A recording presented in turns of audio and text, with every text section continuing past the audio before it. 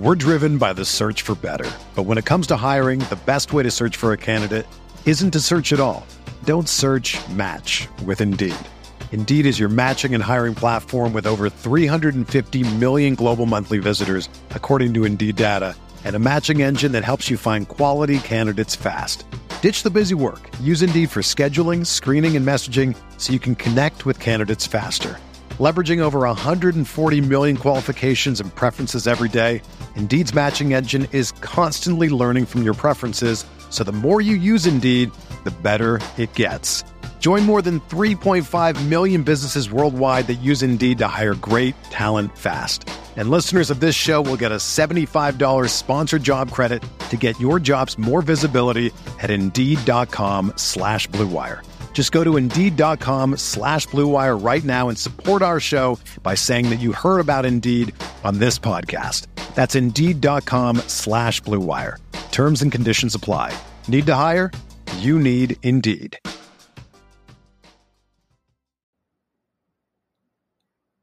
Little late on today's show, but nonetheless, we are here on your Friday with a podcast. We're going to actually flip Friday and Saturday's traditional shows where Andrew Spayde and I get together for Saturday's Guest the Lines, both college and NFL.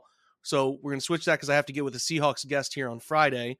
So that'll be your Saturday show. Today, you get your NFL and college football line picks and your one Big Browns thought. It's a great episode. A lot of good thoughts in this one. And Andrew and I poke a lot of fun at each other in the stature of our picks, which are slowly crumbling as the year goes on. So plenty to do, plenty to discuss, a lot going on. Stick around for the latest OBR film breakdown.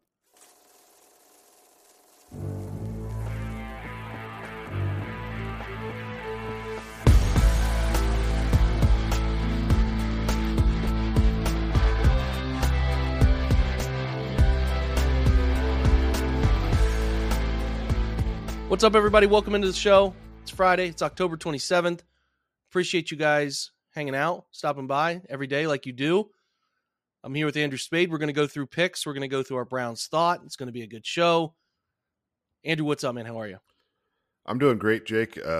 It's really turning now. When I started to look at this week's college football, it's like you're starting to see some definition around the records and where teams are in the race. And then you kind of look at the NFL and it's like, it's really starting to shape up a little bit. So you're starting to get a sense of who these teams are. I know the NFL's got a much longer runway from here, another 11 weeks, but college football does really feel like it's starting to turn the corner to that last push towards the the postseason and all that sort of stuff. So it feels like, we're kind of changing. I mean, we're about to turn the calendar to another month, but I'm excited to be with you and look forward to what I think is another good week of football.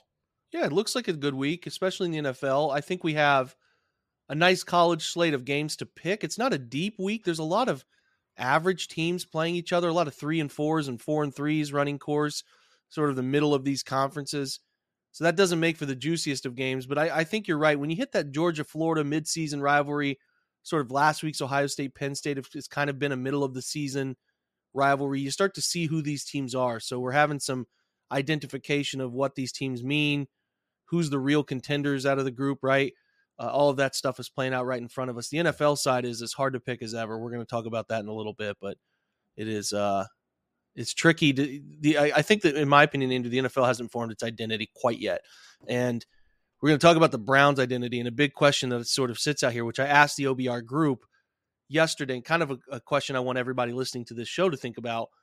The Browns are 4-2, and that is great, right? And I said earlier this week, it's the weirdest feeling 4-2 ever because a lot of your NFL confidence as a fan is derived from the play of your quarterback. If you have a real quarterback, you feel more confident. And it was actually an interesting question brought up in our conversation as well, which is like, would you rather be the Chargers who are 2-4 or the Browns who are 4-2? And you and I, Andrew, were instantly, I'd rather be the Chargers. Yeah. Because they have Justin Herbert. You have solidity at quarterback. And, if you look at the future, you're always thinking about the future. The present in the NFL is hard to be in. You're always looking ahead, largely because that's how the NFL rolls, right? You're always looking forward to the weekend as an individual. The weekend provides your Sunday football. You're always looking forward to like fantasy football, all that stuff. And like, if you don't feel like you have a resolved quarterback situation, you feel a lack of confidence. Now the Browns are 4-2. Chargers are 2-4. really you don't want to switch places. But when you do feel like you have a quarterback, you feel like the next few years to even 5 to 10 can be defined if you just add the auxiliary pieces around it. So again, we're focusing present day. We're on the Browns. And the question I thought was interesting to ask is if Deshaun Watson, as we've talked about kind of all week in various forms, is going to be impacted throughout the year, potentially not himself, maybe even to the point that he doesn't play much the rest of the year, which is possible. But I think it's safe to say, Andrew, that if Watson even does play, we haven't seen him be much better than a PJ Walker level we're seeing right now. So if we're saying Watson and PJ Walker and DTR to some degree are your future, this group of quarterbacks with the current state of Deshaun Watson is your future for this season. What constitutes a failure and what constitutes a success? We're kind of doing the thing we've done before with the past 2 years because of Mayfield, because of the suspension.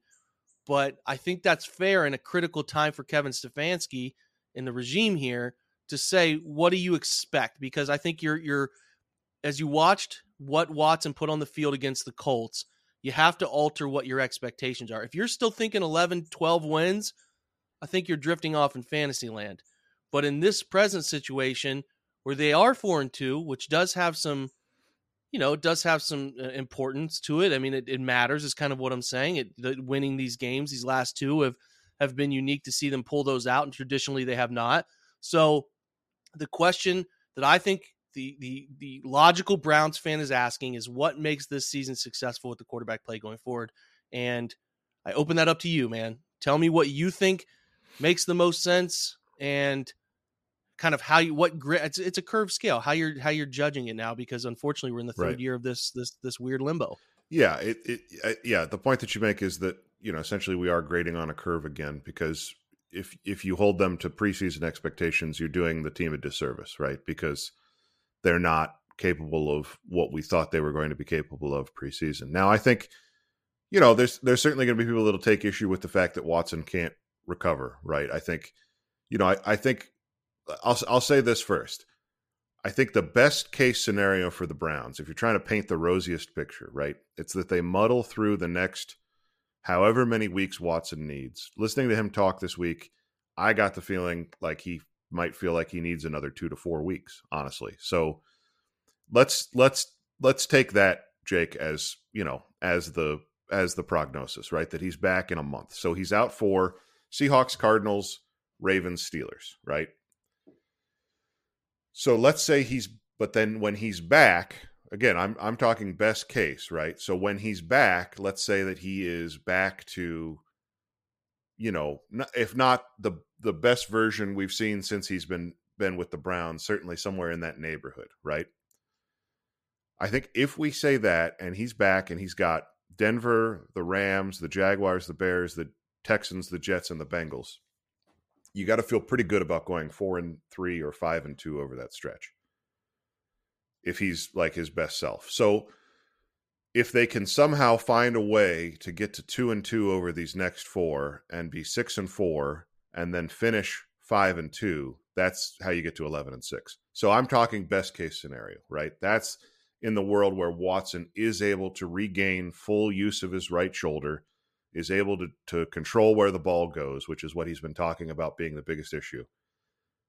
And that's kind of like, to me, I think the most optimistic you can be at this point. In my amateur opinion, I think that's the most optimistic you can be. That's fair. If we're talking about the scenario that you laid out, which is, Watson is limited. They're kind of switching back and forth between PJ Walker and Deshaun Watson for the rest of the season in some form or fashion, either a limited Watson or PJ Walker is out there. To me, that feels like a team that's going to end up with about 8 wins. Because if you look at the schedule, I kind of rattle all those games off again, but if you look at the schedule right now, with limited quarterback play, I think you still feel pretty good about the Arizona Cardinals in your building, right?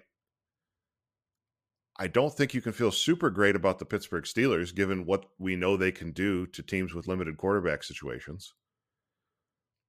I think you could feel fairly confident about going to Denver and getting a win, and I think you like your chances against the Bears at home. So I would say that feels like 3 more wins that you can start to feel pretty good about. You figure they pick 1 or 2 up somewhere else. So that to me is a 7 to 9 win football team.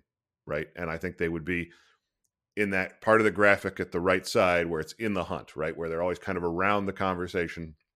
And it just comes down to how all these other AFC teams, you mentioned the Chargers, right? You can talk about the Steelers. You can talk about, the Jets being, kind of somehow at the fringe of all of this. They're going to be in that pile to me with limited quarterback play for the rest of the season. I think that's their ceiling, because I think while, I think there's some things that they can fix from last week's defensive performance, there's something about what the defense did last week that makes me feel like we're maybe on the path towards a more general regression from a historically good defense to just a very, very good defense. Long answer, but that's where I think. Yeah, I think all of that is really fair, especially the defense stuff. I been very carefully treading around that because it's been nice to live in this world where you think that these guys are historically good. And again, I think they're really good. I think you're saying the same thing, but For there sure. is a back to reality for them that they're, again, they could, I don't want to limit their ceiling, but it's hard to expect that to be the thing in perpetuity with an offense that's struggling the way the offense is. So, yeah, I don't know, man. I don't really have much to add to that because I thought you laid it out really well, especially the way you get to 5-2 at the end with Watson getting back and healthy. That's the best case. Yeah. On the other side of it, 8 wins, 9 wins, the 9 in it. But I also talked about, Andrew, this week with Jordan Zerm, that 9 wins could actually get you into the playoffs this year. It is a really weird Absolutely. AFC situation right now. So it is certainly possible that 9 wins could get you in. So the question then becomes, if they just miss out at 8-9 with PJ Walker playing a majority of the games or a really damaged, underperforming Deshaun Watson, that's where we have to come to grips as a fan base about was that a success or not, which is really difficult to do 3 years in a row. As a one-off, that's probably fine. But, and again, nothing nefarious happened here. He just got hit really weird up under the shoulder, and it really has messed with him. But it is hard to ask you guys to be patient for the 3 years is a lifetime in the NFL. It's where most careers come and go in the NFL. So it's hard to ask you to be patient and to, hey, just understand where they're coming. And I'll be interested to see, sort of how the decision makers within the Browns go about that thought process too. If they win 7, I think they went 7-10 last year, right? If they win 7 or 8 this year with all the money they've invested, how they're operating this, if they believe that the group did all they could, right? Or if there was something left on the bone, or there's an underperformance element to all of this. I don't know. I'm just kind of trying to formulate where my mind is going through this process, where 4-2 is fun, but you also understand that the sustainability of the last 2 weeks is not a real thing. Winning games on a missed 40-yard kick, winning games on the weird nature of the flags at the end of that Colts game, like those are not repeatable things. Those are coin flip, and really some of those are tilted even further than a coin flip in the other direction. They're overcoming odds. So you don't want to sit here. There's a lot of people results driven, and you talked about this, Andrew, where it's fan how you want to fan. You want to be happy at 4-2 and block out all the other stuff? Right on. We don't do that here. We go through it and talk about the real ramifications of the process and the results and what we think is going to happen moving forward. Could they go into Seattle and win? Yeah, they could. Definitely. They definitely could. Do you expect them to go in and win? I definitely don't think that that's the most logical thing to do. And you can do that with the Cardinals for sure, given they're 1-6. But I don't believe you should be going into the Pittsburgh game feeling a bunch of confidence. And I would hope that you guys are logical enough as NFL fans to understand most games you start with PJ Walker, no offense to him, is just not a game that you feel the most confident about. And that's where I get back to the quarterback element of this thing, Andrew, where typically the team with the best quarterback feels the most confident. Right. I want to ask you a question about that too, because I think one of the things that I didn't get a chance to talk to you about was, I know that you were very complimentary of the job that Shane Steichen has done with this Colts offense, right? To the point of kind of coveting his influence or his that sort of play calling strategy for the Browns. Very jealous. Yes. One of the things that I think I'm starting to wonder about is I think we were really happy with the way it's sort of a mirror image, right? Because we were very happy with the way that the Browns played last year with Jacoby Brissett. in terms of their offensive production, but the results weren't there. And now this year with PJ Walker, through these 2 games that he started, they're 2-0. But I think I've been disappointed based on what I saw from PJ Walker last year with Carolina. I've been disappointed with the how limited their offense has been. So I wanted to ask you, do you think there's more they could be doing to make things easy on the backup quarterback to try and help the cause of stealing a win or two here while Watson is still sidelined? Yes, right? I mean, let me put it this way. Having Nick Chubb is such a difference. So when you're dealing with the limitations at running back, and I think an offensive line that is not playing as well as last year, the stuff on Jacoby was really, the burden was relieved in a lot of ways. So that is something definitely worth pointing out. And to your point, and being fair, like if you go watch the Chalk Talk, which I finally got posted here on Friday morning, PJ's still leaving a lot of points on the field. So there are opportunities here. I do think that they've actually done a decent job of dialing up chances for the offense to be moving forward. You would agree with me where some of the just simple stuff, like they scored 4 touchdowns down at the goal line, right?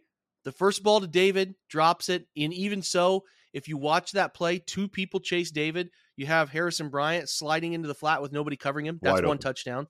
The second touchdown is at the Njoku flip, nice little shovel pass, just hits him in the face. It's flipped too hard. Do you want to throw that really hard at their face mask? I just want to clarify. As like a coaching point, are you taught to like throw it as hard as you can right at his face mask? We tend to shy away from breaking visors. So okay. All right. Just I would shy away from that. Maybe a little softer flip on that one. Now, the one to the running back earlier in the game, that's on Ford. I don't know if Ford's eyes were upfield, but he doesn't even touch the football. And that ball has to be flipped with aggression. If it's soft and you make that guy wait, then it could be a dead play. He's hanging out in no man's land. But he did rifle that ball at David. That's a touchdown. The scramble drill was less a created touchdown. More of it should have been the third down on that little, like he rolls out to the right. He has Elijah Moore wide open, and he just sails it. That should have been a touchdown. Then they ended up running for the touchdown. And actually the play, I thought the Colts defended the best, ironically. But like I think, and again, this is a larger part of the thing you and I have been going through, Andrew. There are open guys. How does the quarterback get the football to the open guys? Some of this game in the Colts was a quarterback accuracy thing. I actually thought PJ saw it decently. Like there's that touchdown on 3rd and 16 that he just leaves inside inexplicably when Amari Cooper makes a really nice move up the left sideline, double move. That should have been a touchdown. It ends up being an interception. I think more of the story for me, I think they're doing some enough things.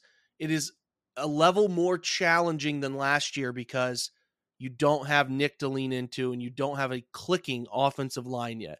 So they're going to struggle from that perspective. And now we're putting the workload in Kareem's lap and he's beat up alongside Pierre, who we want to see more of, but do you want to see 20 carries type of more? No, I don't think he could even handle 20 carries. Exactly. So yeah. I guess what I'm saying is I think they're doing well enough with the hand that they've been given. Now, PJ's been here for what? 5 weeks? I mean, he came on the practice squad. I take that back. I'm wrong. He came onto the practice squad, but how much in the practice squad scenario, he's a scout team guy. So the first 3 weeks, he's really not doing anything offense related other than going through the indie drills and doing the basic stuff. So 5 weeks, give and take, of like him really honing in, focusing in on the offensive structure. We'll see. It can get better. Andrew, it's been awful at times. So I hope it gets better.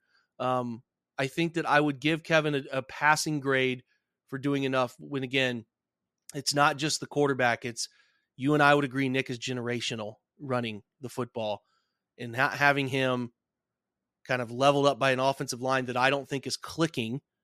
It shrinks that margin for error significantly. And I am seeing some plays that should be resulting in bigger gains. And if you want to know what I'm talking about, like Jake's an idiot, you don't believe me, go watch the Chalk Talk. I'm trying to show you. But again, it is at the end of the day, and how Kevin's going to be evaluated by the end of the year is whether his quarterbacks can get to those and whether his guys can make the plays. That's who it ultimately falls back on. So fair or unfair, that's the nature. The Jimmys and Joes are going to get the credit when things go well. When they don't go well, it usually lands back on the coach. And again, that's not always the most fair thing about football, but it is the hand you're dealt. So you got to do your best to get your guys to see what you see and play through your vision, because that's what the best coaches do, man. Right. I mean, I think, I wasn't doing this podcast with you at the time, but I was pretty vocal, in the forums that I was in about, despite the shoulder injury conversation, it was clear what the Browns had in Baker Mayfield, and it was clear that they couldn't give him a second contract, which means they had to move on, right? So I think you're looking for the same clarity for the Browns offense as a whole with the limitations that they have, as you rightly point out, not only at quarterback, but also at running back. So the offensive line thing, there's not as much of an excuse for it, right? There's not the injury excuse in the same way. Bitonio missed a game, but Michael Dunn played well in relief of him. Mm-hmm. So there's not the same, to me, that of the things that you listed, that's the one that feels the most inexcusable, because the talent is the same talent. The coaches are the same coaches.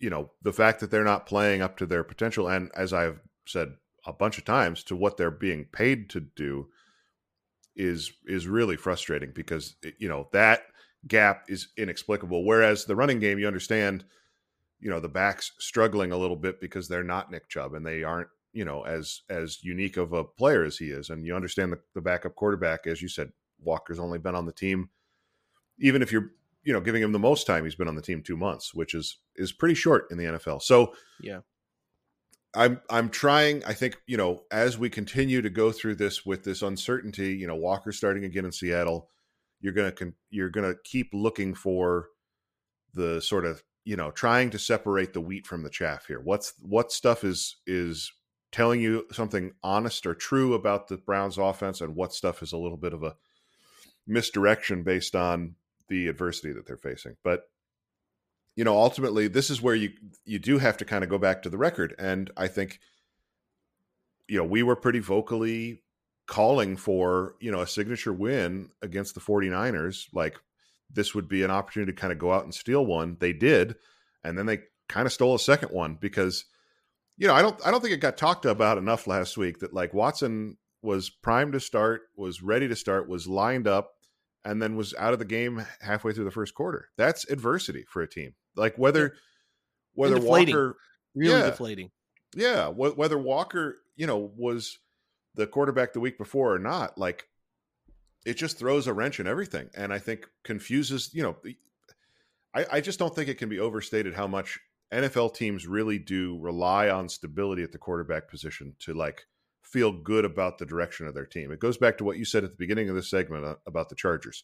The reason you want Justin Herbert, regardless of their record and how goofy their head coach is because everybody in that locker room knows that he's the dude every day of the year for the next 2 decades or however long he can play, right? So, like, there's no question. If Kevin was fired and Staley were fired today and a neutral coach came in and said, pick your job, 10 out of 10 times he's picking the job. That's it. In with LA. So that's it. That's it. You can hate that, but that's the way it goes. That's just the NFL's too quarterback driven. So, and so even if Watson gets back to just, average eventually, it's still better for the Browns because there's certainty, right? They know Watson's our guy. He's out there every week. We can rely on him. So I just think, like, the Colts victory is very impressive from the standpoint that they got thrown a big curveball in that he wasn't ready to go, obviously, and they still somehow adjusted mid-game and won. They deserve a ton of credit for that. They do. It's the biggest in-season curveball since Nick, right? I mean, in-game. Exactly. Sorry, in-game. That's the biggest in-game one, and those are deflating because you could sense it, right? You could, like, they go up 7-0. You're feeling euphoric. They give up a huge chunk touchdown. Then they give up, the Watson first interception, another touchdown, the second interception. And I think you probably the way I felt, this game's over. Yeah, here comes the avalanche. Yep. Uh-huh. Yeah. So to fight back from that, and like you said, the second time in 6 weeks where they're having to fight back through something like that mid-game is really impressive. So where I'm going with this is Stefanski absolutely deserves credit for how he has rallied the team the past 2 weeks. He absolutely, without a doubt, that is not something every NFL coach can do. And I would agree. I would I would agree with that. We see the opposite example a lot. So we're talking about like seeing signs of progress. That is definitely a sign of progress, and I think a pretty heartening one. It is. And in the last 2 weeks, collectively, by virtue of what you talked about with the San Francisco game, like he's got them playing hard. They're believing. It's the results have been important, like you said. I don't think the result happens in Indy without the result happening with San Francisco. I'm sure you would agree with that. Absolutely. So you get them to believe that we can win various styles of games. We can win one of those low-scoring rock fights. We can win a shootout because we can create ways to overcome a bad defensive day. You're starting to get guys to think, instead of how do we lose a game, how can we win a game? And I think that we have no other I mean, like, at some point the tide shifts. Yes. Maybe the tide has shifted, and that's why I think this weekend's game in Seattle has a little bit of intrigue to it when you otherwise feel like, oh, God, here we go. We're taking a backup quarterback out west. Well, I'm interested to see if Kevin can get these guys dialed in and compete with a team that's relatively healthy and a good 4-2. Yeah. Right? Can they compete with them? And I think that's what's fun. We'll see if they can do that. We're going to take a break, come back from break, and then get back into the picks that we are so good at accomplishing. I'm being sarcastic. We'll be right back. We're driven by the search for better. But when it comes to hiring, the best way to search for a candidate isn't to search at all. Don't search, match with Indeed. Indeed is your matching and hiring platform with over 350 million global monthly visitors, according to Indeed data, and a matching engine that helps you find quality candidates fast. Ditch the busy work. Use Indeed for scheduling, screening, and messaging so you can connect with candidates faster. Leveraging over 140 million qualifications and preferences every day, Indeed's matching engine is constantly learning from your preferences, so the more you use Indeed, the better it gets.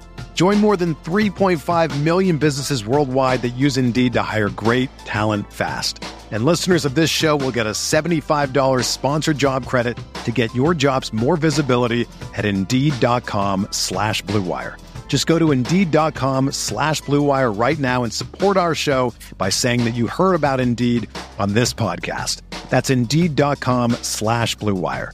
Terms and conditions apply. Need to hire? You need Indeed. When you need mealtime inspiration, it's worth shopping Kroger, where you'll find over 30,000 mouth-watering choices that excite your inner foodie. And no matter what tasty choice you make, you'll enjoy our everyday low prices, plus extra ways to save, like digital coupons worth over $600 each week. You can also save up to $1 off per gallon at the pump with fuel points. More savings and more inspiring flavors make shopping Kroger worth it every time. Kroger, fresh for everyone. Fuel restrictions apply.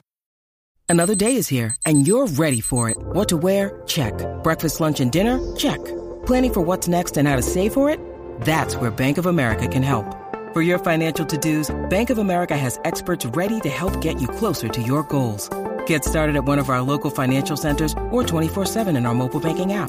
Find a location near you at bankofamerica.com/talktous. What would you like the power to do? Mobile banking requires downloading the app and is only available for select devices. Message and data rates may apply. Bank of America N.A., member FDIC. Buying tickets to your favorite events should not be stressful, guys. Game Time is the fast and easy way to buy tickets for all the sports, music, comedy, and concerts near you. You can find them last minute with killer deals, and their best price guarantee helps you stop stressing over the tickets and start getting hyped for all the fun you've had. So why would you go Game Time? They have flash deals, last minute tickets. They're easy to find. Buy tickets for every kind of event in your area, specifically those Cleveland Browns. You get great images of the seats view, which is awesome when you're trying to figure out how the stadium is going to look when you're trying to find that right ticket for the right price. And they have that low price guarantee and event cancellation protection, job loss protection, all of the stuff to help you protect your money, right? It's the fastest growing ticket app for a reason in the country. You get images of your seats, like I said, before you buy them. You buy tickets in a matter of seconds, and they're sent directly to your phone. All right? So you never have to go digging through your email to find something last second. It is always there. You can put them in your wallet app and make sure to have them up and ready to go. It's important to know you can download that Game Time app, which makes it extremely easy, very intuitive, very fast way to buy those tickets. Create an account and use the promo code OBR for $20 off your first purchase. Again, terms apply. Again, create that account, redeem the code OBR for $20 off. You can do so at gametime.co. It is not .com, it is gametime.co, but I would suggest downloading that app, taking advantage of the $20 off coupon using the promo code OBR. Download Game Time today. Last minute tickets, lowest price guaranteed. All right, not a banner week. I think we can both agree on that. College side was more neutral. Andrew was 4-3, I was 3-4. The NFL really beat us up. Andrew went 4-8, and I went 3-9. Not great, guys. Not great. Collectively, on the whole operation, I'm 18-19-1 on the college side. Follow Andrew's college picks. 22-15-1. You could be making some money off of that. The NFL side, we are about as close to an average ball club as possible. I'm dead on 27-27. You are 26-28.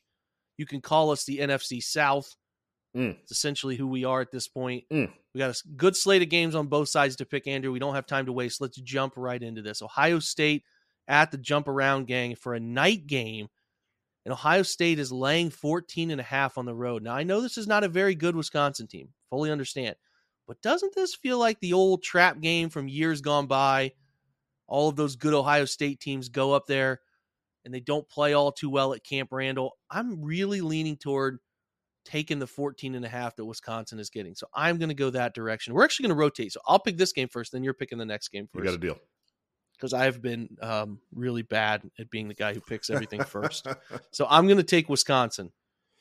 Yeah, I'm curious about this because I don't, this is, the thing that we should say, you kind of ran through the records.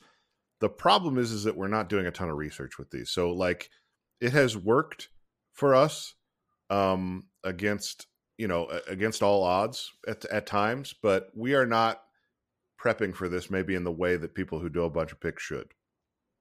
So why I am buying time and filling here is because I don't know who the quarterback is for Wisconsin.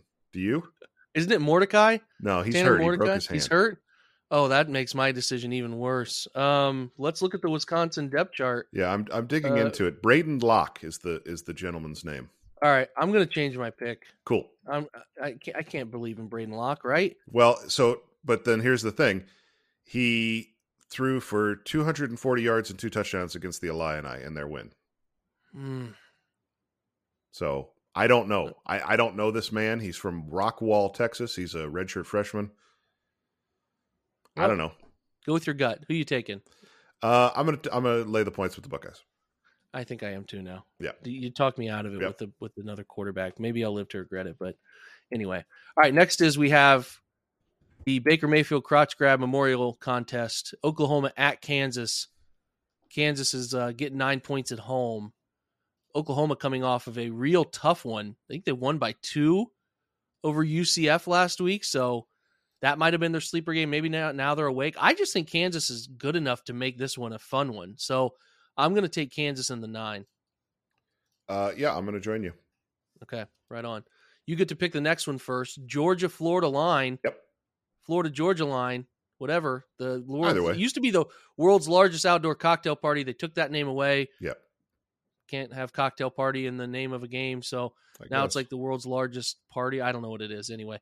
14.5 Florida is getting in this game. Neutral site game as a reminder. Is it Jacksonville still? Yeah, it's in Jacksonville in the Jaguar Stadium, which is, I'm sure, a really interesting atmosphere. It is. I'm going to take the Gators plus the points here because the Brock Bowers situation is part of it. Yeah. I said earlier this year that I think Georgia's got an upset loss in them somewhere along the line. They look vulnerable against Auburn. This is kind of the next one of those. Their schedule has been pretty gentle in between. So, I'll take the touchdowns plus the half. All right, I will go on the opposite and say that Georgia finds a way to win by 17. So, flip side of that, and Utah, Oregon. This is a fun one. This has got big ramifications in the Pac-12 here. So, Oregon loses this one. Their dreams of getting the Washington rematch, any dreams of the playoffs are out the window. Man, Utah is just a thorn in the side of every big-time Pac-12 team and just continues to win games you don't think they should. At home, Utah, everything says take Utah on the points here, but I think Oregon wins by a touchdown. So I will take that 6.5, laying 6.5, and take a 7-point Ducks win. Who are you taking? Don't you kind of feel like if Utah was, if instead of this happening at Utah, if it was happening at, I don't know, Arizona State or Stanford or, in the Big 12 somewhere, like everybody would love what they do so much. But I feel like because it's Utah specifically, it kind of bums everybody out. In a way. I mean, Kyle Willingham, like, he has done an unbelievable job at that deserves a ton of credit. He's been there. Hasn't he been there since Urban left? He's been there that long. I think that's right. But yeah. I want to say that maybe he left for a minute and then came back, but that might be another. Maybe I'm thinking of Gary Anderson at Utah State. Anyway, he did a lot of bouncing around. Yeah. I also called him Willingham. It's Whittingham. So there you go. There's our research. As I said before. Yep, research case in point. He's been there since 2005. So okay. He took over when Urban left. You nailed that. Wow. That's incredible. I mean, that's incredible. 2 decades in this college football environment at one place, and for that place to be Utah. Like it feels, it's cool, but I do think if it was a program with more of a name, he would get more love for what he's done. I feel like people don't love it. They're just kind of like, oh, these guys, it's like more of that sort of attitude. Yeah. Like if like people have to watch them in the Rose Bowl. Yeah. People would get his name right. That kind of thing. Yeah, probably. Yeah, you're right. You're spot on. This is Utah is just sort of a forgettable situation. Like they just don't move the needle essentially. But they're a beacon of pretty strong consistency. So I think you're right. If this was happening, and kind of this is what Stoops is doing at Kentucky that doesn't get enough credit. Yeah, that's another good one. Yeah, turn them into some relevancy, but people don't even really talk about it very much at all. But you're right. If this was Utah was Arizona or Arizona State, I think is a perfect example. They'd be loved, universally loved, and talked about nonstop. Nonetheless, I still think the Ducks win by a touchdown. So take that, Kyle Willingham. I'll take the points with Utah. There you go. All right, Louisville at home against Duke. I know we saw Duke's quarterback return last week, but it was not.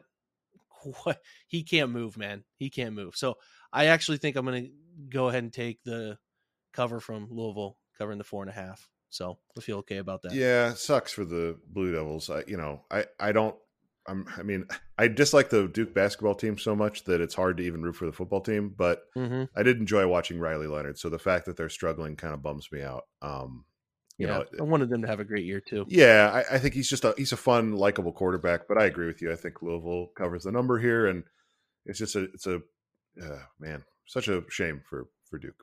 Doesn't it feel like the Mike Elko is going to get a good job somewhere? Just somewhere. I think he's got Big Ten head coach written all over him. I do too. I mean, maybe he's the next Michigan State coach. That can make a lot of sense. I've seen that rumored a few times. I think Northwestern would also make sense. So what's his like alma mater? Where's he from? Do you know off the top of your head? I wouldn't expect you to, but I feel like I looked it up and it is the Midwest, but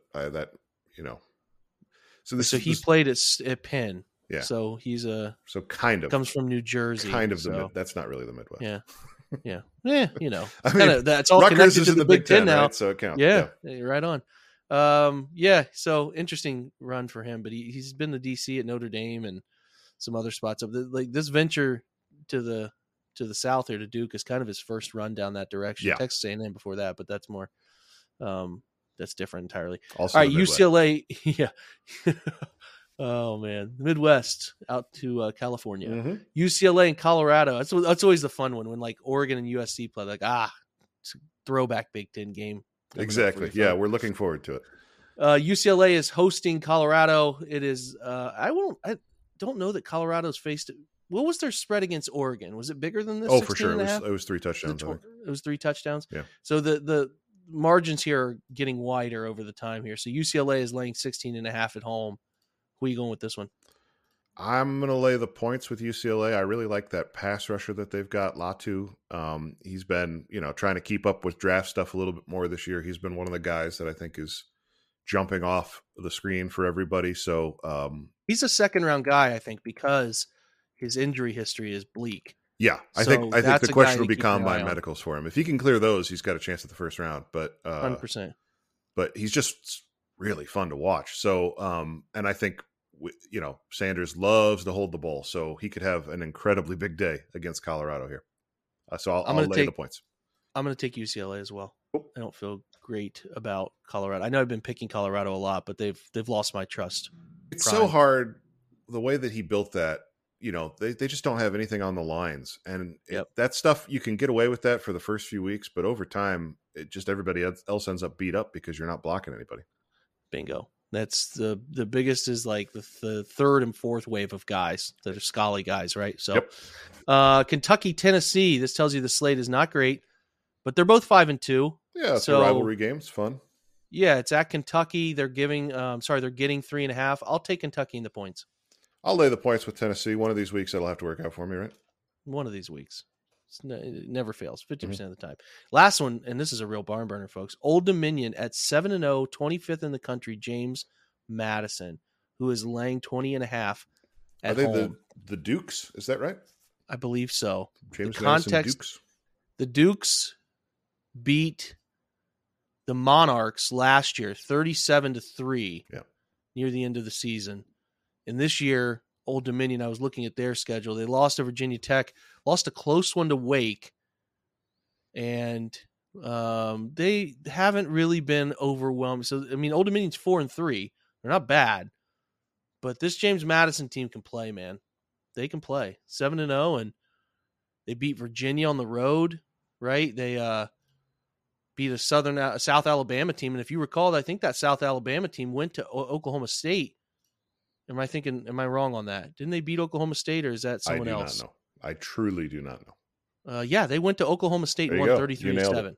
And one of the weirdest games of the year, and now 5-2 Oklahoma State team, who just has been ripping off wins. 5-2 Oklahoma State. Yeah, they beat them 33-7. I don't know. College football is weird. I'm going to take James Madison to cover 3 touchdowns. Yeah, I tend to agree with you. I don't know anything about either of these schools or this game. Monarchs versus Duke sounds like an NFL Europe matchup from 20 years ago, but sure, let's lay the points. And I look forward to getting to know 2 players on James Madison during their bowl game. All right, over to the NFL now. Any surprise in the Bucs-Bills outcome last night? I thought Baker Mayfield had a real Baker Mayfield game. I thought he had moments of like, that's a great throw, and then a lot of flustered pocket movement, not processing things away. Right, and the Bills' offense sort of came alive in some big moments, but the Bills are still so hard to read. I don't know who they are. Their defense lacks an identity with the big names that are missing, and well, that's it. Yeah, you mentioned injuries. That's the story for the Bills right now. Is their defensive leadership is all hollowed out by these injuries. They don't have their guys, and I think Von Miller is not the same Von Miller that he was at the peak of his powers. So what are you left with? And so, this is why the NFL is, you got to do something in July and August. So we sit here and we talk about what these teams are going to be. But if you told me when we're sitting in July and August that, Tre'Davious White and Matt Milano were both gone, now how do you talk about the Bills, right? Like it's just, but then also players come out of nowhere and emerge. It's why the NFL is hard to predict because it's all the cliches, but every week is like a different season because the roster, the way that these teams can play every week is impacted by injuries so much. Couldn't agree more. It is, man, this slate is strange. We didn't feel good about games last week. Take it. We are not going to feel great about games this week. A lot of short road favorites, which is about the hardest thing in the world to pick because you're betting into the home field advantage. And you're not laying a ton of points, so it's tempting. But then, it's hard. It's just hard to identify the favorite in a lot of these games, or who you would expect to win. So, I don't love this slate. It's worth noting, Jake, that for some reason the NFL decided to cancel bye weeks. They did for this week. Wow. So it's a full 32 team week in the middle of the season, which I couldn't tell you the last time that happened. So. That's interesting to me. I don't know why that happened, but it's kind of welcome. Like it's a full slate of games. There's a pile of them. Strange. I mean, I would imagine the Browns would have rather their bye week this week than week 5. All right, so let's launch into it here. 6-1 Eagles at the 3-4 Commanders. Commanders are getting 7 points at home. Go ahead. You can hit lead off on this one. The Commanders are definitely near the top of the list of teams that it's hard to predict. Their defense and offense both have not been playing well. So I don't love laying these points with the Eagles, especially on the road, but I'm going to, because I feel worse about supporting Sam Howell and the way that is all working right now. Yeah, I don't see any. So DMP's Bradley Roby on the Eagles side. On the Washington side, I mean, I don't think there's anybody here big. Yeah, nothing of injury noteworthiness there. I'm going to go with you too. I just think the Eagles win that game by 10 points. Maybe jump out to a 17-point lead and Washington scores a late touchdown, something like that. Dolphins Patriots. So this has potential to be a weird Dolphins. Now the Dolphins have been beating up on all the bad teams, you know.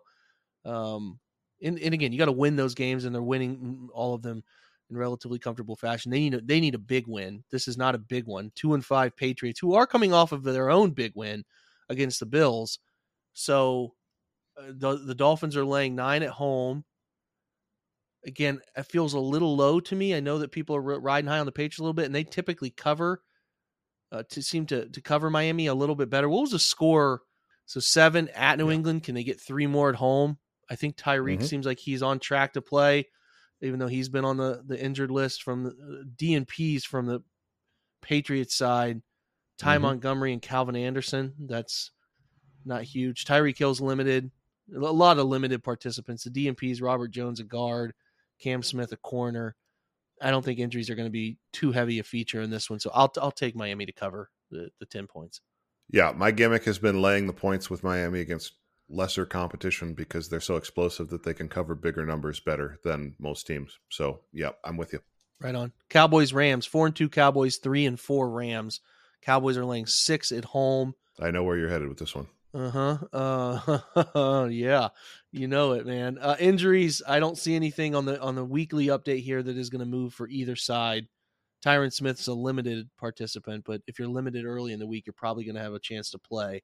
So, but again, I like the points, so I'll take the Rams and the points. I don't believe in Dallas. Don't believe in them. So, and I think that the Rams will present some challenges to them, and the Rams will probably lose by 25. But whatever, I believe in them. Come on, Rams, show me something. I think that the Cowboys defense, they had that big injury to Trayvon Diggs a while ago, and I think it really kind of screwed things up for their defense for a little bit. But I expect them to kind of get back to that, and I would hope that the Rams the Cowboys can find a way to kind of run the ball on Los Angeles a little bit and play from ahead. I think if it's a situation where Dak has to throw a bunch, it doesn't look as good for them. I mean, their offense has been, 18th in DVOA. That's, for the talent they have on that side of the ball, that's very disappointing. So, I thought when we talked about this preseason, I thought that the Cowboys were going to cruise through the regular season and then fall apart in the playoffs. You thought they were going to be bad from the jump, and so far you have nailed that on the head. That they just have not been good enough without Kellen Moore, I think, on offense, and I think it might be as simple as that Mike McCarthy running things with Brian Schottenheimer is not a winning combination in the year 2023. Having said that, I'm laying the points. I love it. All right, we split on that one. 3-4 Vikings at the 2-4 Packers. It's not often that these games just don't matter for these two teams. I mean, it's weird. I know that Green Bay is trying to figure some things out. They have big names missing practice here, though. Jair Alexander's missing practice. Luke Musgrave, their tight end, and it sounds like he's not going to play. Preston Smith, also the linebacker. Short week, though, for the Vikings coming off Monday Night Football. DNP from Brian Asamoah, but otherwise limited from Hawkinson, Ezra Cleveland, Jalen Naylor. I actually feel pretty confident that the Vikings are going to be able to handle this one. So I'll take Minnesota. Yeah, it's really hard to figure out what the floor is on the Packers because I thought Jordan Love was figuring some things out, but he's been pretty inconsistent and just not good recently. So meanwhile, the Vikings look like a perfectly average NFL team, right? They're 14th in offense, 15th in defense. They're sitting right 16th in the league by DVOA. So right there in the middle, the Packers are down at 25, which for them has got to feel, I mean, when's the last time the Packers were a bottom quarter of the league team? I can't even think off the top of my head. Early 90s. I can't think of an early Packers draft pick. Right. Yeah. So. Right. So I agree with you, Jake, in terms of the liking, laying the points with the Vikings on the road, but it's got to, I mean, there's there were some conversations early because the Browns had so many home games and they underperformed in some of those games and they were getting booed, but then they would go on to win and people were kind of upset about that. I think this one has a potential to get really, really ugly for Green Bay because those fans do not know what bad football looks like. And, it's mid-October. It's time for them to start playing better. If they don't, I think, especially against a rival in their own building, I think people are going to be really, really angry. So that'll be interesting to watch. I don't think that Packers fans, like you said, have any idea how to deal with that. They can't. Spoiled. Yeah. So spoiled. And I feel like they're a little different than Steelers fans in terms of like the Steelers fans, because the defense for the Steelers has never been bad. Mm-hmm. They can kind of rally around that and almost win the game through the defense. Yep. Whereas Packers fans, it's been offense for so long. It hasn't mattered what the defense plays like. And when you're a fan, rooting for a team with a good offense is different than rooting for a team with a good defense. It's like a different, because it's a different sort of emotion. Confidence. Yes. Yeah, exactly. So, and you're not supposed to cheer a bunch when the offense is on the field. You're supposed to be quiet. Yep. So it's like a little bit more like going and watching a concert. That's a great way to put it. Everybody gets on the stage and they can't play their instruments. So you're like, what am I doing here? I love that. That's a really, because again, you talk about spoiled. The Steelers-Jags game is next. Their Steelers are getting 2.5 at home. Weird. I can't. I'm so tired of these guys. I don't know what other way to put it. I'm taking the Jags. I think they should win. Trevor Lawrence is limited, so he'll be on the right path. Zay Jones is the only DMP. On the Steelers side, Ogunjobi didn't practice. Isaac Seumalo, their really competent guard they have, didn't practice. Deontay Johnson didn't practice, but he played last week, so I have to presume he's going to play. I think the Steelers are going to get some of their bigger names. Cam Hayward's going to be back soon, probably in time for the Browns game. I think this is one that they just can't score enough to win. So I will say Jags cover 3 points there, so they have to score 3, win by 3 to win it, and I'll take that. Yeah, the Jaguars' defense, I think, is the thing I've been the wrongest about through the first half of the year or wherever we are. Mm-hmm. I really thought they were not good last year, and they didn't really change anything, so I kind of assumed they would be bad again. They are playing good run defense. Yeah, they're currently 4th in DVOA, which is, I mean, far beyond my expectations for, I thought if they could be league average, their offense was good enough. It's actually been the offense mostly through turnovers that has been disappointing. Yep. I do think, because it's a Steelers game at home, there's always a chance that it's one of those patented defensive special teams, hold the other team to 13 points and then find a way to score 14, So I think there's a chance of that, but I agree with you that I think the Jaguars defense is going to put the Pittsburgh team. Yeah, they had the benefit of the bye week last week. You get the bye week and then you get the Rams. Like it's not, the Rams don't have a home field advantage. I'm sure there were lots of Steelers fans at that game. It's not a huge challenge for what the Steelers want to do. I think this is more of a challenge because the Jaguars defense, as you said, is a very physical unit, especially against the run. So I think this is gonna be another one where fans will be a little frustrated, I think, with Pittsburgh. They'll meet them on their level. So that's a great way to say it. Giants, Jets. I'm actually surprised this isn't the Sunday night game and they're just replaying it on Monday night. Pretty surprised by that. It's a 1:00 New York.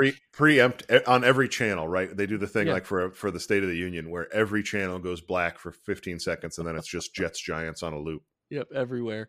Yeah. The big thing about this game is Dexter Lawrence didn't practice. Oh, wow. So that's the biggest name that I can see here who's not participating. It's another, at least it looks like another Tyrod Taylor is going to start situation. Although Daniel Jones is limited, so that could move things. And we'll see. Are they maybe getting their tackles back finally? It does appear Evan Neal is limited, Andrew Thomas limited, so that would help the Giants. I don't want to think any more about this than that. I think I'm going to take the Giants to win, though. So give me the Giants and the points, 2.5. I will go with the Jets. Okay, right on.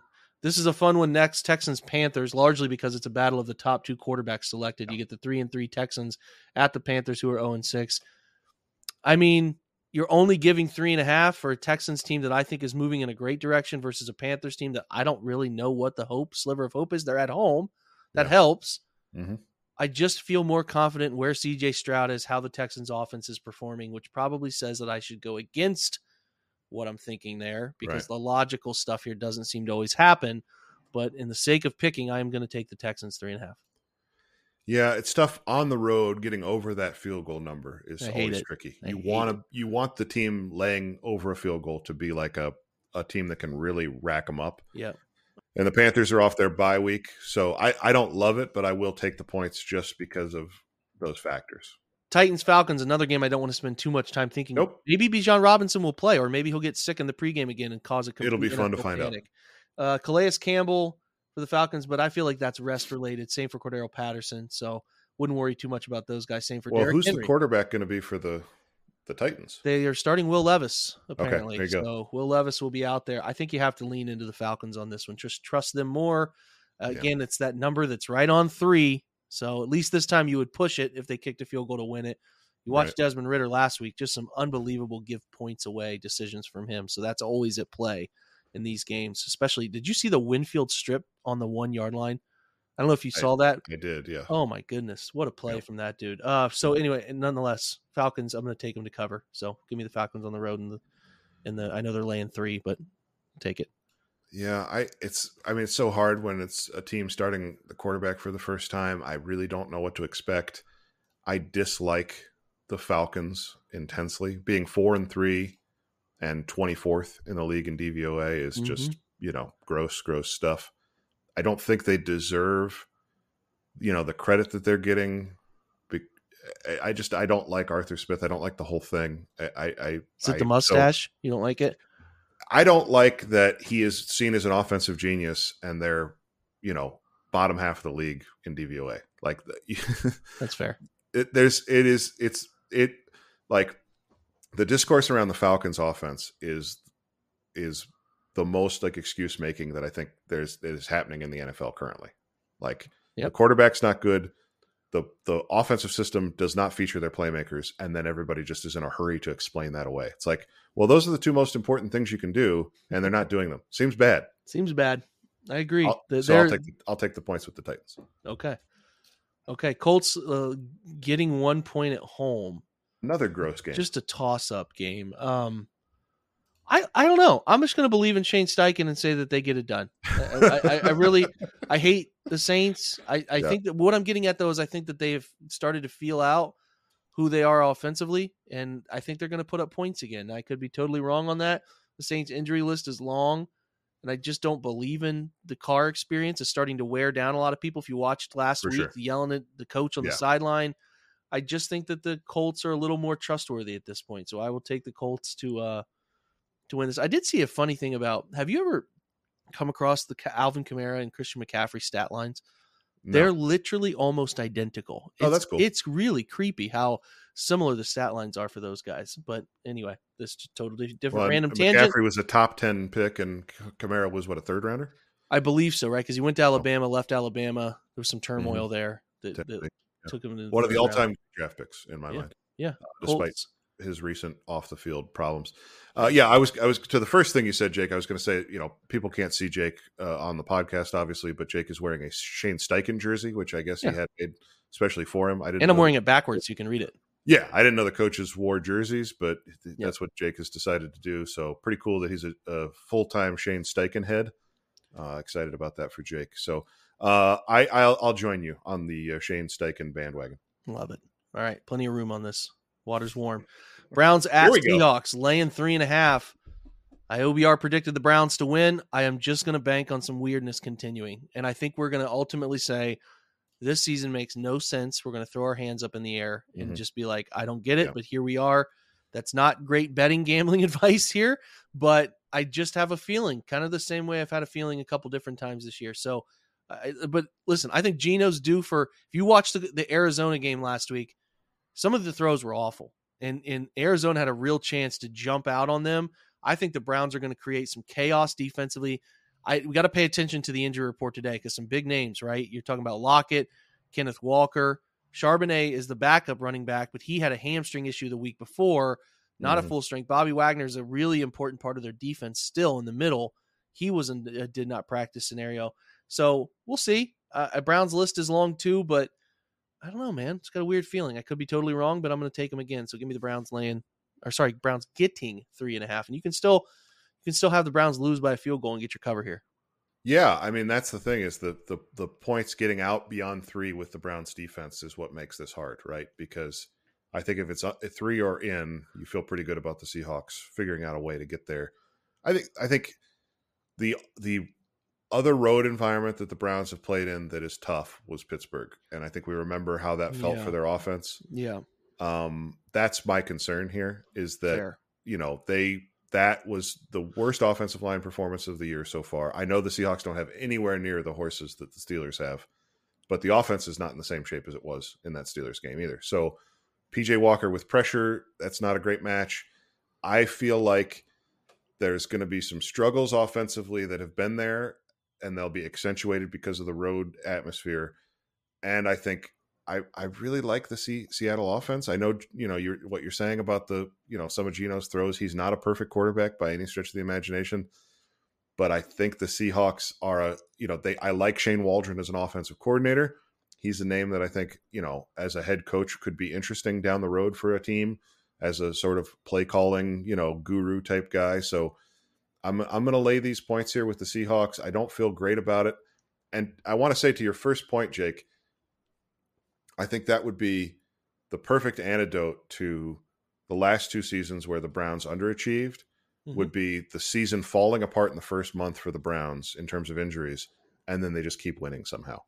And we're all that Aaron Paul Jesse meme from Breaking Bad, like they can't keep getting away with this about the team we're rooting for, right? Where it's like, but they're 7-2, and they beat the Ravens on 7 strip sacks or what, like it would just be to a point where it feels we keep expecting it to not work. And it's not like we don't want it to work, but we're just trying to be, responsible fans and not get our hopes up. And instead they just go out and just rip off 10 straight or something. So and then people call us idiots because we're right, not enjoying because it. We keep expecting, this incredible run of luck, but they're due. I mean, that was the best thing about them getting those calls at the end of the game is nobody felt even an ounce of shame. No. It's like, how many times has that gone the other way? Yeah. I can't believe the Browns got calls on the road. That's never happened. No. So, yeah, I think there is definitely a guy on my shoulder being like, hey, man, why don't you shut up and enjoy this? For sure. Because that's a great way to say it. Shut up and enjoy it. But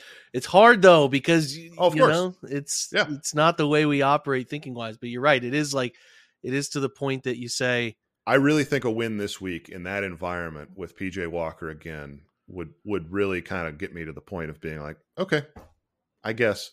Yeah. But you're not going to take him. No, I'll lay the 3.5. Chiefs Broncos. Broncos are getting 7 at home.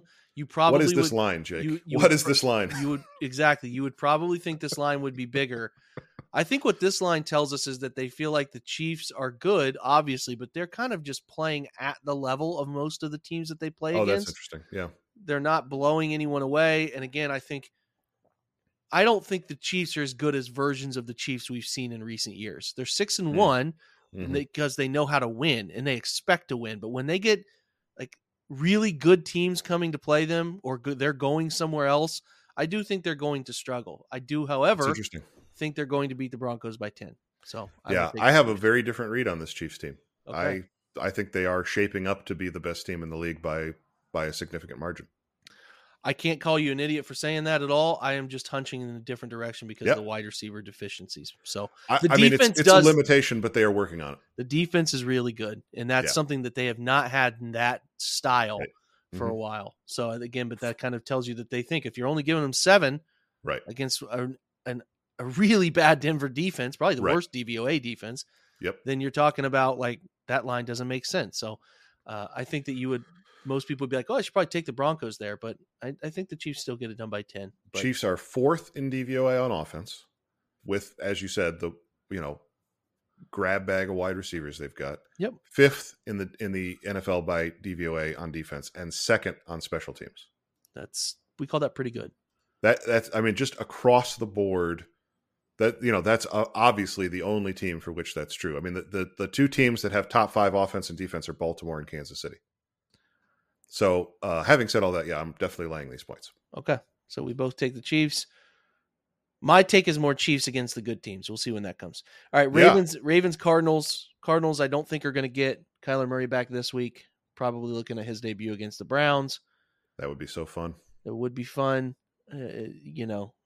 hypothetically. Ravens are 5-2. Cardinals are 1-6. Cardinals are getting 9.5 at home. Yeah. I am going to say that the Ravens sleepwalk through this one a little bit, win it though by 10 points. So I will say Ravens cover that, but not by a lot. I'm just going to snap back in time quickly. I apologize for doing this, but the Chiefs next week are in Germany against the Dolphins. Oh God, why is that game getting Germany? Like that is awful. Crazy. And then they're on their bye week, and then they've got the Eagles at home on a Monday night. Okay, we'll figure out a lot about the Chiefs soon. Yeah, I just wanted to kind of throw that out there. They've got the Bills on December 10th. They've got the Bengals the last day of the year. Those are kind of their 4 marquee games the rest of the year. But 2 of them coming up pretty quick. So something to be excited about in terms of really a measuring stick for the Chiefs and especially the defense, right? Going against the Dolphins in Germany. I mean, imagine what Mike McDaniel's going to cook up after he's been in Germany for a week. Yeah, the level by which he'll get into the culture over there, exactly. I just imagine he's going to be wearing suspenders for the game because of the way he gets with the South Florida vibes down there. So, he's going to be in lederhosen and he's going to be calling soccer plays. It's going to be a whole thing. I'm very excited to wake up early not early, but I will be locked in for that game next Sunday morning. The only good part about it is that it will be the only game on, so you can really dial into it. But I hate that that's happening in Germany. Ravens Cardinals is the one we're talking about. You're laying the points. Is that what you said? I am going to take a 10-point Ravens win. Yeah, I will take the points with the Cardinals. This is a nonsense pick. Should not be doing this. The Cardinals are not a good football team. They're okay on offense. It's just the thinking that they have found a way to cover some of these games. 9.5 is a fairly big number. The Ravens just blew out the Lions. It's kind of a situational thing. Okay, I like it. I hope that another loss there makes the Cardinals 1-7 have a harder time buying into the belief they can win some games when they travel to the Eastern time zone next week. So Bengals 49ers. This is the type of stuff the people who do this for a living would tell you. Interesting nugget. Joe Burrow, when he is more than a 3-point underdog, is 13-2 against the spread in his career. So that's the type of stuff I like that a lot. If we cared about this enough to look these up for you, that's really good. We would have for you. Well, on the other hand, what's going on with Brock Purdy? I still think this will be a good game. You're right. The Brock Purdy thing is weird. Still think it's going to be a good game. I do think the Bengals deserve to get I just don't think I can not take the Bengals in the points. Even though I'm not sure they win, I wouldn't money line them. I do think getting 4 points in that contest where Purdy is just it's wielding a little bit here. It's teetering with him. And I knew we would get there at some point. We're there. So I'll take the Bengals in the 4. Yeah, this conversation about Brock Purdy and where the 49ers are headed was the one I was really excited to have with you and Jordan on the Thursday show in terms of I think this is such a game script question, right? Because the 49ers are as good as any team in the league at getting a lead and then sitting on you, whether that's run game or design pass stuff. But it's the classic, you can't touch me, stop touching yourself, whatever, that sort of, it's bully ball, right? Yeah. And they're so good at that. But when they are behind, and you made this point when Brock Purdy's got to throw the ball a bunch to catch up, he's, like you said on the show with Jordan, he's Kirk Cousins, and so it makes the 49ers look incompetent in a way that they don't usually look because you're used to seeing them play with a 10-point lead when Shanahan can dial up all the goofy stuff because he's not worried. So this is a game with the Bengals defense and the way they can score points, obviously, where if Cincinnati gets up 10 points, I'm assuming Purdy plays. If Purdy doesn't play, I think all of this is out the window and the Bengals should be favored, honestly, because I don't think you can trust Sam Darnold. But no. But even if Purdy plays, I think the Bengals can get a lead and kind of put the 49ers right back in that spot of feeling really uncomfortable. Couldn't agree more. So who are you taking? Oh, yeah, taking the points for sure. I love it. All right, so Bears, Chargers. These last two, I just – all right, okay. I mean, go ahead. The primetime scheduling this year has been a nightmare. An absolute nightmare. And it's because the Giants have taken this huge step back and are unwatchable. The Cowboys haven't been that good. And then obviously the Aaron Rodgers thing with the Jets. Yeah. And so these games, I guess this one is about Justin Fields. He's not even playing. It's Tyson Bagent, who, credit to him for getting a win in his first. We're going to hear a lot about his dad, arm wrestling champion. I mean, I can't even turn these on, Jake. No. I can't do it. I mean, I'll listen. Let's just skip it. Chargers 8.5. I'm going to take the Chargers to cover. Like I don't have much to say about. I'm laying the points, definitely. Yeah. I think the Bears are awful, and people were trying to be optimistic about them in the preseason. And then the next one, the Raiders just lost to the Bears, where it was funny because the St. Brown brothers got together and they're like, I think it's not Amon-Ra, obviously he plays for Detroit. It's Equinemius. Yeah. He's like, that's not even the same team that we saw on film. They showed up like jet lagged. And I'm like, well, that's Josh McDaniels, man. Like, it's awful. And again, it's Brian Hoyer too. Hoyer's like 0-13 in his last start.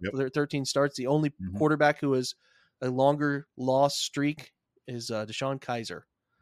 So there you go. There's a real Browns quarterback experience there for you. So Raiders 3-4 at Lions 5-2. The spread is the Lions laying 8. I mean, the Lions just got their teeth kicked in Detroit, in Baltimore. I still think they win this game by 10 points. The Raiders are awful, and Jimmy doesn't seem to be trending toward playing. I don't think, is he? I don't believe he's limited, but he was limited last week. Yeah, at points as well. So I don't know. I just trust Detroit to handle their business. Yeah, I mean, I think this is a bounce back game for them. They got embarrassed against Baltimore, so they're going to have a long week of. I mean, Dan Campbell can get after him, so he's going to be getting after him, and then they get the Raiders in their building on a Monday night. It's going to. I mean, they're 5-2. Their season's not over or anything. They just got pantsed by a good Baltimore team. That happens at the NFL, right? It's a week to week league, so. They bounce back. They go to 6-2 at home. I mean, the good times are right back on. So, yeah, I think this is – and, I think we might be getting close to Josh McDaniels, danger watch if he – I mean, after that Bears loss is about as bad of a performance as you can put against a first-time rookie quarterback from a D2 school. That's about as bad as you can do. It's an embarrassing loss. It's just a team that didn't care when they got there, and right. It's again, we talk about what we're giving Kevin credit for.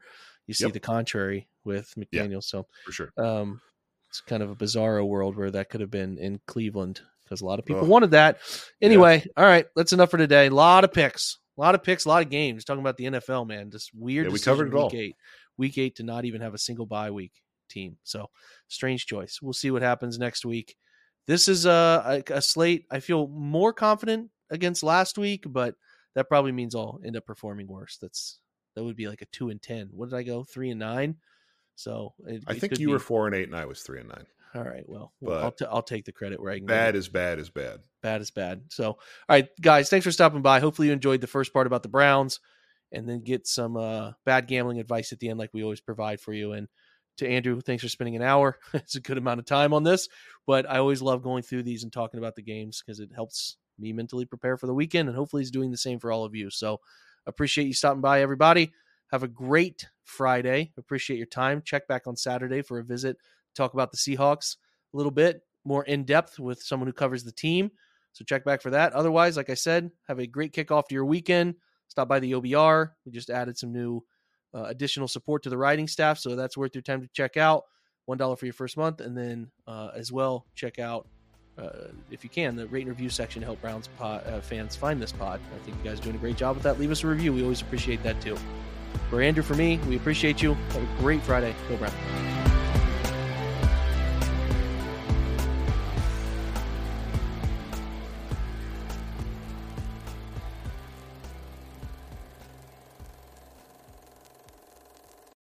Without the ones like you, who work tirelessly to keep things running, everything would suddenly stop. Hospitals, factories, schools, and power plants, they all depend on you. No matter the weather, emergency, or time of day, you're the ones who get it done. At Grainger, we're here for you with professional-grade industrial supplies. Count on real-time product availability and fast delivery. Call, click Grainger.com, or just stop by. Grainger, for the ones who get it done.